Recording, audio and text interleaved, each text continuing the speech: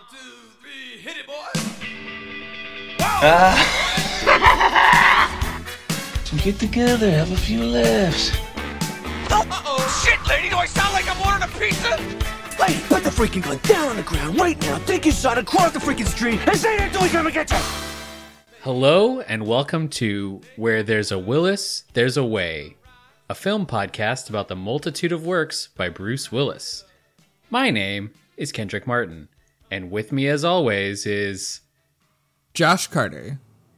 And Josh, this is episode 1. It is. It feels like we're breaking new ground, just totally where no one has gone before. I think we're the first people that have ever seen this movie. Yeah, not only that, but we're the first people to ever podcast. Oh, absolutely. I don't think other people know what podcasting is. Like, Yeah. they're Yeah, like, wait, you record voices with that thing? I've only been using it to do little songs and stuff. Mm-hmm. That's a pretty clever name, though, podcast. It is. It makes a lot of sense because you have the cast part where you're sending it out to other people, and then the pod part from podcast. Mm-hmm. If this is your first time listening to this podcast, it is a podcast where we are going to go through all of the different movies that Bruce Willis has made. So today we're going to be starting... All of them? Yeah, every one of them. I don't think... Everyone that counts, right? Yeah. Seeing as though this is episode 1, it'd be a real bummer if we get to episode 2 and like it's a movie that's been erased. Yeah. I was just saying we might want to tell people that we're not doing the like Bruce Willis is a guy in the bar and that was it. Yeah, so that 1985 movie. That is a good point. If you look at his IMDb page, which I have actually done a lot today, it has a handful of movie roles before the movie we're talking about today, but he is like walk-on in a Twilight Zone episode and didn't seem germane to our conversation. Another point I wanted to make is he starred in the TV show Moonlighting, which apparently is about a private investigator named Daryl Moonlight, I assume, from the name. But that TV show is impossible to find. It is not on any streaming service. There are no DVDs for sale. I found miscellaneous seasons on eBay for multiple hundreds of dollars. So we're not going to be covering the TV show Moonlighting.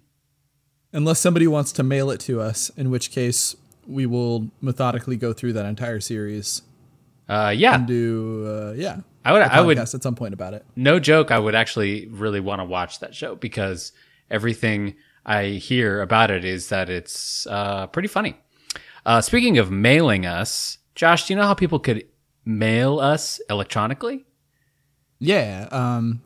Shoot us a fax at williswaypod@gmail.com or follow us on Twitter at williswaypod. Nice.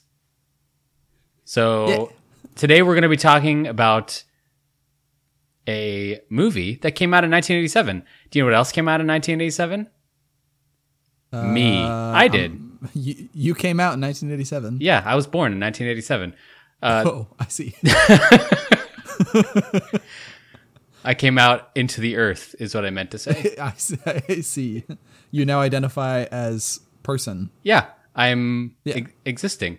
The other thing that happened in 1987 was WrestleMania 3, Hulk Hogan versus Andre the Giant. But instead of that, people went to the movies, and they went to see the movie Blind Date. Now, Josh, did you know what other movies came out in 1987? I sure should have looked that up. No, I don't. Tell me, what movies came out in 1987? So this movie came out in March of 1987, I want to say. Yeah, late March, I believe. Prior to Blind Date, some hits you may have heard of called Lethal Weapon, Platoon. Ooh, I've heard of that. Also, that came out in 1987 was Beverly Hills Cop 2, Predator, and RoboCop. Wow. So I feel like this was a pretty stellar year as far as 80s movies go. And Running Man and The Princess Bride came out in 87 as well. And Planes, Trains, and Automobiles. Oh my God. Yeah, What it a was year. it was a good year for releases. And Blind Date was the number one release for the one weekend it came out. So Wow. All the way to the top, huh? yeah. I'm going to read the IMDb description of Blind Date. It is: a workaholic needs a date for a dinner with a new important clientele, but who his brother sets him up with could lead to disaster. Yeah, so what we're going to do on this podcast is we're just going to start out and then do the kind of read over the movie plot real quick, and then we'll start going into our thoughts about it. So I have many thoughts about this movie, but I'm going to go ahead and read over kind of the description of it on the Wikipedia article so that we can have a little bit of context for it, because I'm guessing that most people won't have seen this movie. All That's right, probably true. Yeah, probably. So Walter Davis, Bruce Willis, allows his brother, Ted, Phil Hartman, to set him up on a blind date with his wife's cousin, Nadia, Kim Basinger. Nadia is shy, and the two experience some awkwardness. However, as the evening goes on, Nadia begins to drink and behave in a wild manner. A warning about her behavior under the influence of alcohol had been given by Ted's wife, but when Ted relayed the message to Walter, he made it sound like a joke and strongly hinted that Walter might actually benefit from giving her alcohol. To make matters worse, Nadia's jealous ex-boyfriend David, played by John Larroquette, I don't know what his name is. LaRoquette. John Larroquette shows up and exacerbates the situation by stalking the couple all night, assaulting and attempting to assault Walter several times, even ramming Walter's car with his own. Walter ends up being driven insane by Nadia's mishaps and David's pursuit. She gets him fired at the dinner. His car is destroyed after wreaking havoc at a party. Walter gets arrested for menacing David with a mugger's revolver. He even forces David to do a moonwalk before firing at the frightened man's feet. Nadia posts $10,000 in bail and agrees to marry David if he will help Walter avoid prison time. Before the wedding, Walter gives Nadia chocolates filled with brandy and attempts to sabotage the marriage. Chaos ensues. In the end, Nadia humiliates David by rejecting him to the delight of their guests as she and Walter decide to give their relationship another shot. The final scene shows Nadia and Walter on their honeymoon on a beach, with a 2-liter bottle of Coca-Cola chilling instead of champagne. Wonderful. So, yeah, that's the movie. I've got so many thoughts on this movie. What was this your first time seeing this? I assume it was. Absolutely, yeah. Yeah. And did you go in? I don't want to make a blind watch joke, but I'm going to leave it there. But did you know anything? Did you look up the plot or anything about the movie before you watched it?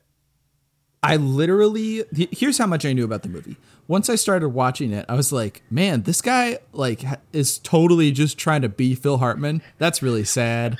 Wait a second. His voice sounds a lot like Phil Hartman. Oh my God, it's Phil Hartman. So that's how much I knew about this movie before I went into it.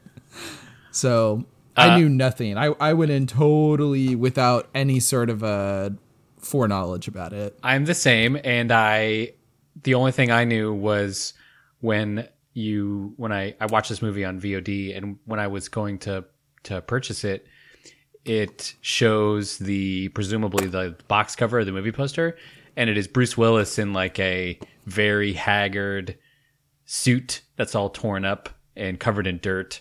And there's like some quip that is coming out of a speech bubble saying something about how hard his life is and does anyone have $10,000? So that's all I knew before going into this. And just right off the bat, that's an interesting thing you point out is how many famous names are in this movie, because this is Bruce Willis's first starring role, and he's coming out of the Moonlighting fame, which at the time I don't think when I was reading a review on Bruce Willis's career, they talked about how few actors of that time made the television to movie transition. It was basically Bruce Willis and George Clooney, who were big TV stars in the 80s, and kind of transitioned that to Hollywood movies. Interesting. So it was pretty fascinating. I just kept going like, oh my gosh, what other famous characters are we going to see in this movie? Our boy Armin Shimmerman was in it for like a hot second. You're referring to Deep Space Nine's Quark. Yeah, everyone's favorite Ferengi Quark was a French waiter in it, and it looks like he prepared really well for the role because he had to learn a bunch of French things. Or he speaks French. I'm guessing he doesn't, but yeah. You never know.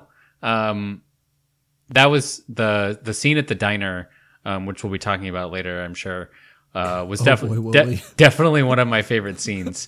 Another bit of trivia for you on this movie. Did you know that when it was originally written, this movie was intended to star Madonna and Sean Penn, I did know that. Recently got married. My roommate told me that. Yeah. And that's crazy. They couldn't find a director for the movie, and so they backed out, and then the movie kind of languished until Blake Edwards picked it up, and who recast Bruce Willis and Kim Basinger. I think. Do you think how different of a movie this would be if it had starred Sean Penn and Madonna? I'm not actually sure. Like, I think that Kim Basinger did a really, really great job. So I don't really think I could have seen Madonna doing as well. Sean Penn's like an actor's actor, though. So I don't know. I feel like Sean Penn would have done the guy part better, and then Madonna would have done the girl part worse. So if I'm being real, that's fair. I think most of my complaints came from the way the characters were written, and I think the Nadia character was kind of hamstrung by the way she was written, and I don't know if Madonna had played that role would have been written differently. But I thought you're right. Kim Basinger's performance was like very excellent. Yeah, she was really good in the movie, I thought. Bruce Willis is a little bit all over the board for me in the movie. Like, when he's going crazy, like, 2/3 of the way through the movie, I was, like, not really buying it. His whole, like, ruining her whole, like, party thing because she ruined his thing. I just wasn't really buying it at all. And, like, he seemed like he was in, like, he was phasing in and out of different movies throughout. It feels like it's so different tonally throughout, where like there's like definitely a romance movie, and then there's like a very menacing like ex-boyfriend is hunting you down to make you get into like some weird like marriage thing where the only reason why he wants that is just to have sex with you. And then there's also like a very silly like 1950s or 1940s like what are they called, like the mishap movies, like things are getting mixed up and stuff like that. God, what is the term for that? I'll remember it at some point. Okay. You keep going. Okay. Though. You're right. Bruce Willis' character does seem all over the place. So at the beginning, he's playing a fairly down-to-earth businessman, and they make a point of showing how into his work he is. He's the only one who's spending the entire night at the office preparing those reports, which, first of all, the opening of this movie, I just cannot get over the 80s of it all. Yes. I recently watched Working Girl with screwball comedy. That's what I'm talking about. Oh, okay. Yeah. Yeah. Yeah. Yeah. So I recently watched Working Girl with Harrison Ford, and also set in this around the same time. And it is reminded me of how many 80s movies exist, or even early 90s movies, where the characters work in the most gennaro office and they just seem to do like office things. I know that Bruce Willis's character has something to do with financial funds, and he's moving money around for that Japanese businessman. But other than that, it is like you have no idea what his job is. You just know that he has a lot of reports he has to make and a lot of pie charts that he has to get up on that screen. And it's definitely not important enough to the screenwriters to tell us. No, or exactly, the director, exactly. So we don't know. And that's what that's what is like. So it's very common in those movies. Is just you just need to know that they're working at the business. Yeah, I work at the business factory. Yeah, exactly. Business, Yeah. It's exactly what it feels It's like. It's like Johnson, get those reports done. We have a client. But so Bruce Willis, right away, sir. Bruce Willis goes from that character to his like Home Alone kid at the end. Yeah. At the end of the movie, there's it's like a 20-minute long scene. It is straight out of like a Three Stooges movie where they're opening doors, closing doors, running across hallways. Very different from like nerd Bruce Willis at the beginning of the movie. It's the last like 20 minutes is tonally so jarring to me. It was like honestly a little bit hard to watch. I was like, how much is left of this movie? I'm like, 20 minutes? How? Yeah. I had the same thought because the movie is, I want to say 96 minutes long. And I sat down and I was like, okay, that's a good short movie. I'm not going to be overwhelmed. If this is bad, I can easily make it through. And it was about that last 20-minute mark. And I was like, what? How much more can this movie have? Because it even has like a little ending, like sad moment where he's like, I'm not really into life anymore. I'm just going to go back and do my guitar stuff. The bug like almost hits him as he's going across the street. I was like, oh, wow, he's moving on and he's sad, but he's going to make it through there. And then it's like, oh, no, we've got more movie for you. And I was like, do you really? Do you really? So the Willis character arc I don't think is earned. But other than that, I thought I much preferred Wacky Willis at the end. I don't think... that to me felt like where Bruce started having fun. I didn't buy for a second when he was trying to stop the character of Nadia from wreaking havoc in that dinner scene when she starts tearing off with jacket pocket.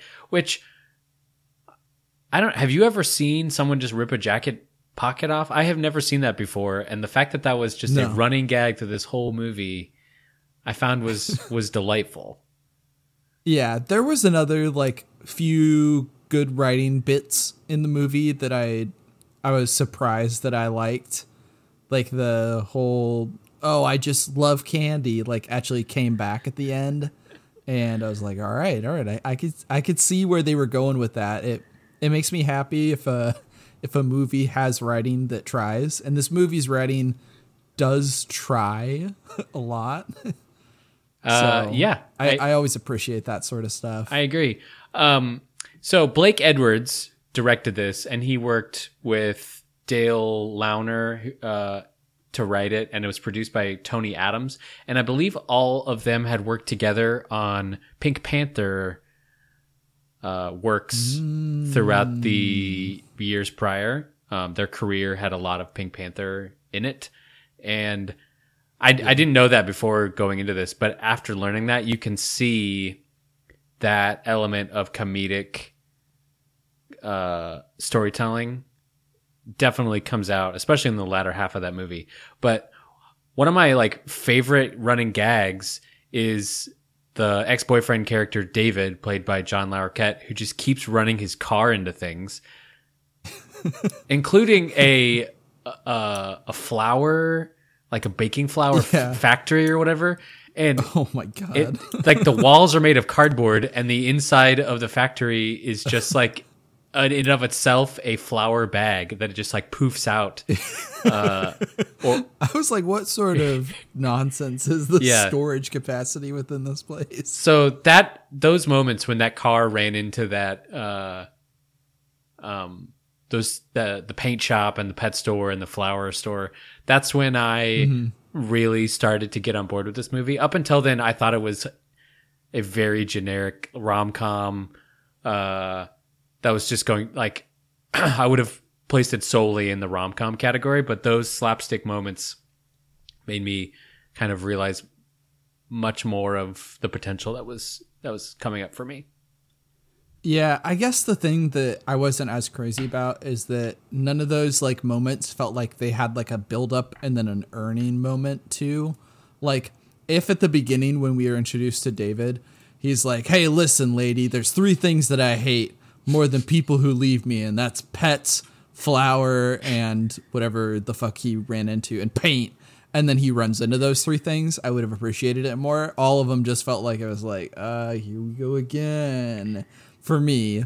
But your mileage obviously varied. And I also probably should say, I don't really like slapstick at all. So like, this probably isn't really the movie for me if I'm responding that way, I think. You know, I didn't think of myself as someone who enjoyed slapstick either, but I'm wondering if maybe my tone is changing, because I do find slapstick comedy to be like one of the funnier comedies that I enjoy are slapstick movies. Mm-hmm.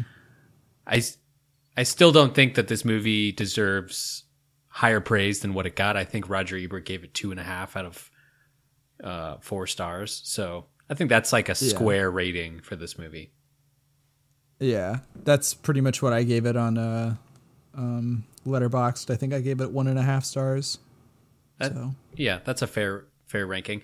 What do you think about the role that alcohol plays in this movie? I don't know. It's interesting. I feel like the alcohol was maybe like a little bit too cliche for me.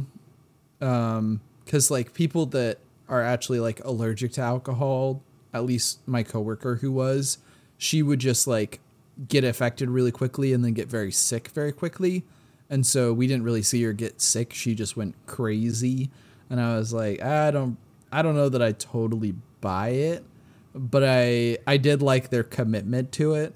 So like, it's kind of a catch-22. Like you didn't really get me with it on the beginning, but because you're following through with your idea, I guess I'm on board. I don't know. That's kind of how I felt with it throughout. And then the alcohol usage towards the end of the movie was very satisfying from a narrative point of view, pretty problematic from a like moral point of view. But it was overall the end bit of the movie, like the last 20 minutes, I think I liked that more than I liked the rest of it. But it was so disconnected from the rest of it that it was like hard for me to appreciate it. I don't know. I agree. I think if they had fast forwarded the actual blind date of the date a little more, that ending scene, really starting with when Walter Davis, the character played by Bruce Willis, when he goes to court and there's that ridiculous judge, and then you find out David comes in and is his defense attorney, and then you find out later that David's the judge's son, which has to be against some sort of law that you can have a judge parent preside over a case that has his son in it. But there was a joke about David makes a joke about swearing on his mother's grave, and the dad judge makes a comment about how she's still alive. And then when you realize that they're all family, that joke plays even better. But starting from there, the actor that plays the judge is like real comedian Broadway actor. Like he was in 1776, the musical about John Adams, and like signing the Declaration of Independence, and he's really good in it. So I was kind of surprised to see him in this, but I thought that he was great in his role. Yeah, he wasn't really in it that much, but he was pretty good whenever he was on screen. Yeah, I loved his role. Starting from there, I enjoyed it a lot more than the first part of the movie. Let me ask you something. Other than the car scenes, do you think that this would have worked pretty well as a stage play? I think it's possible. I think the movie is pretty high paced and relies a lot on scene transitions. So they go from car to nightclub to jail to bedroom to wedding. And I think a lot of that would be harder to do on stage, where you have to like do some massive set rearranging. Yeah.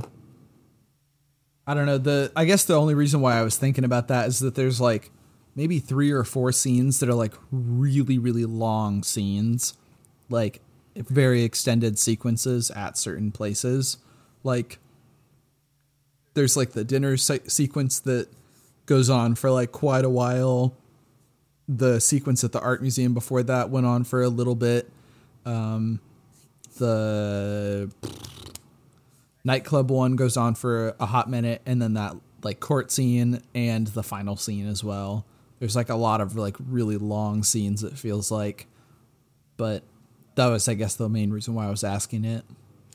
Yeah, I think what I kept thinking about this movie was it's like someone took a collection of Monty Python sketches and decided to make a movie about it. Now, maybe that's just because Monty Python revels in witty wordplay and slapstick, which this movie has both of. So I may have just been making the mental connection. But take, for example, the dog at the end of the movie. The dog is always barking at Bruce Willis and like always finding him. And then the butler character is having to run around and take care of him. And then you see him like lure him into a cage. There's a whole bit about him getting lured into a cage. That part, I like, as soon as he grabbed the whip off of him, or not the whip, the belt off of his body, I was like, oh no, he's gonna totally whip the dog. It's that time of like movie making, isn't it? And then he like does something arguably worse, and I was like, oh no, I was not ready for that much skin. Yeah. It I was just like, what on earth? Yeah, same. It was a lot. That like end bit was pretty great though, and like this butler guy, he gets introduced like 20 minutes of the movie left, and he's like one of the best characters in the movie. I agree. I don't know. We haven't talked a lot about our personal histories with Bruce Willis and his overall movie collection. There's a lot I haven't seen, but yeah, can you see any of the work he's doing in this movie progressing, or do you find modern day Bruce Willis to be pretty unrecognizable from this character? You know, like Bruce Willis has a really good like, man, I'm trying to do my job, man, like sort of character, and you could see that in this movie. Like I guess like every movie that he's in kind of feels like it has like a Bruce Willis freak out moment, and that you could definitely see like how that kind of is in this moment, and then it just gets kind of like better from there. Like I guess I haven't seen tons and tons of his movies, so I'd have a hard time saying. What do you think?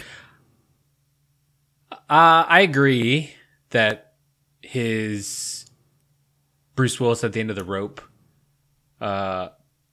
is a shtick that we will see a lot of. I think one of the things that surprised me the most about this movie, and it probably shouldn't if I had read anything about it beforehand, but was how funny it was. Because I feel like when I think of Bruce Willis, I think of kind of a grumpy action star who's kind of pulled into kind of a similar to maybe The Rock or other actors who are action stars, but they can be tricked into having a good time. in movies. So they'll usually start their character arc as like grumpy, living alone, and like a kid will come along and redeem them, and then at the end they're like a dad but grumpy. Arnold Schwarzenegger also plays Arnold. I was gonna say, also plays a lot of that role. And I feel like a lot of later movies in Bruce Willis's line of work, I don't see him having as much of a good time. He's not enjoying himself as much as I see in this movie, especially at the point in this movie where he decides that he's going to get drunk and have his revenge on Nadia. He just looks like he's having a wonderful time dancing around that room, taking all the food from people, throwing food at people. Yeah, that is true. That is a ridiculous Bruce Willis that I don't think we see much of in his later work. I will say that like he does have some pretty great comedic chops. He's got some like really good timing and stuff like that. And one of my childhood favorite movies, Over the Hedge, he plays one of the main characters, and he's just great in that movie as well. So wow. I think that he's still got it. He just doesn't really get asked to do those sorts of roles that often. He does some funny stuff in Red as well, now that I think about it. But those are like the only ones that I can think of. But I am excited to see more movies where he does stuff like this and he's just having a good time. One of the things we want to do on Where There's a Willis, There's a Way podcast is rank each film against the other movies that Bruce Willis has done. Now, Josh, what is this episode number? This is episode number 1. So I feel like we're going to have a little bit of a challenge, but I'm going to go ahead and put this movie at number 1 of movies we've rated. I'm going to say that out of all the movies that I've seen for this podcast, this is actually the least good one. Oh, so wow. I'm going to put it at the bottom of the pile. Yeah. Wow. But it still gets a number 1 because we've only seen one movie. Well, I guess you'll have to tune in next episode to determine if we bump this movie up or if it stays at the top/bottom. Yeah, I don't know. I'm curious to see because it's like the same director again. So maybe they hit their stride and they are able to like pull it out there at the end. But I have no idea. So just so you guys are aware, oh my God, it has sound effects. Just so you guys are aware, we've got a like Wheel of Willis that we're going to spin at the end of every episode. And there's just going to be like a random question on there. So we can kind of go through there and ask what we think about that sort of question and answer it for each movie. And then if you guys want to submit them, you can feel free to do that. We'll throw our email up at the end as well. But the question for this Wheel of Willis is, this character by Bruce Willis, do you fuck, marry, or kill if you had to choose? Man, I'm gonna say fuck. Yeah. Yep. I think I'm a marriage man with this guy. He's a hard worker. You could see that he's persistent. He's knows stuff about cars, which is better than me. But yeah, that's a very respectful answer. I'd be mad at you if you said kill, but the fuck is a totally perfectly fine answer for that. Yeah. I really expected to go into this movie. We didn't really talk about their relationship very much. Nadia and Walter's relationship. But I was expecting this to be kind of a classic 80s misogynistic rom-com where he mistreats her the whole time. But I found it really funny how hard of a time she gave him most of the movie. And he seemed like a good partier, though. So that's why I think if I was gonna bone a Bruce Willis character, this wouldn't be a bad one. Yeah, I could feel that. Something else I will say is that though this movie doesn't have too much misogyny, it does have a lot of like very, very, very bad xenophobic Japanese stuff. Oh yeah. So much. Oh my God. Yeah. Like there's one part where like the character is like, I don't speak English, and they say like, I know speak English over and over and over again. I'm just like, the scriptwriter, hopefully he's getting paid by the line, because he's made this character say that same line like 7 times. Yeah. So yeah, it's dated in that aspect. One thing that I was going to mention that I totally forgot to is, I was actually really impressed by how many long takes there were in this movie. Like, him going up to his office is like a really big long take. Him talking with his buddy about his like limo experience was like another really long take. And there's just a lot of them in the movie if you're watching for them, which means that there was definitely a lot of rehearsal time and effort put into it. And I think that you can see that in a lot of the comedic scenes, because they really do feel like they're playing basically the best that they could be. It's just, I have little bones to pick here and there with the writing, but other than that, I thought it was a fine Bruce Willis movie. Would you say you were surprised, disappointed, or as expected after watching this movie? I actually was hoping for a little bit more romance between the two of them. Like, I feel like in like part of a rom-com is being able to sell the like really good chemistry, and I didn't really buy their chemistry through like 95% of the movie. Like, sometimes it was okay, but usually I was like, I don't really buy that you guys are like strangers at first sight falling for each other. It's like a lot of like them doing like stares, like, and this is not at all on Kim Basinger. She's doing a great job, but I don't really feel like Bruce Willis is a actor that just gives off a lot of energy in the stuff that I've seen him in. Mostly he kind of feels like he's more of a concrete pillar where he's really dependable, but he isn't like the most like charismatic person. And I feel like that's probably a part of it. Yeah, that's a really good point. One thing I was going to ask about is what did you think about the usage of alcohol in the movie? Because you asked me about it, and now I'm curious to know. I thought it was an interesting plot device. I felt like the kind of off-on ability for the ridiculousness was a little bit over the top. I didn't like how it was one sip of champagne and suddenly she becomes this wackadoo, ridiculous character. Mm-hmm. If I think we could have seen that the character of Nadia with a little more range, if you had seen her with both a ramp up and a ramp down. She goes from straight manic to hungover really quickly. One thing I did like about it though was they used it as a way for her to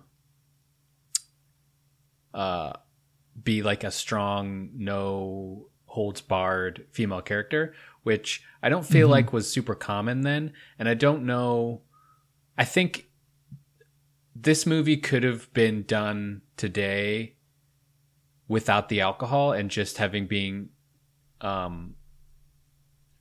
her being more brash than what Bruce Willis expected. And then he kind of starts to fall in love with like her brashness and not having the off-on switch of alcohol making her kind of ridiculous. Because I feel like her in the diner, or not in the diner, in the restaurant where she's telling people kind of what she thinks, she's speaking French, standing up to the maitre d' and the waiter as they kind of talk down to Bruce Willis and he doesn't know how to pronounce the French words. I think that's like the character that we kind of enjoy. But then to make it seem like, oh, we have to give her alcohol in order to make her this crazy person, is kind of a bummer. And then at the end, like we read in the it's kind of a dated idea in the description, movie description that we read, they're drinking Coke on the beach. So that was the thing I didn't get. I was like, oh, ha ha ha, Coke's got to get their like sponsorship in there. And then once I read instead of champagne, I was like, oh my God, I'm a big dumb. Yeah. Of course they wouldn't have champagne. Yeah. But, yeah. Interesting. Funny times. Yeah, I'm excited to see where he goes from here. This, I mean, who knows? I don't know anything about Bruce Willis, so we'll see if he goes up from here. One can only hope. Yeah, let's see. So this movie, I'm going to pull up the box office for it real quick.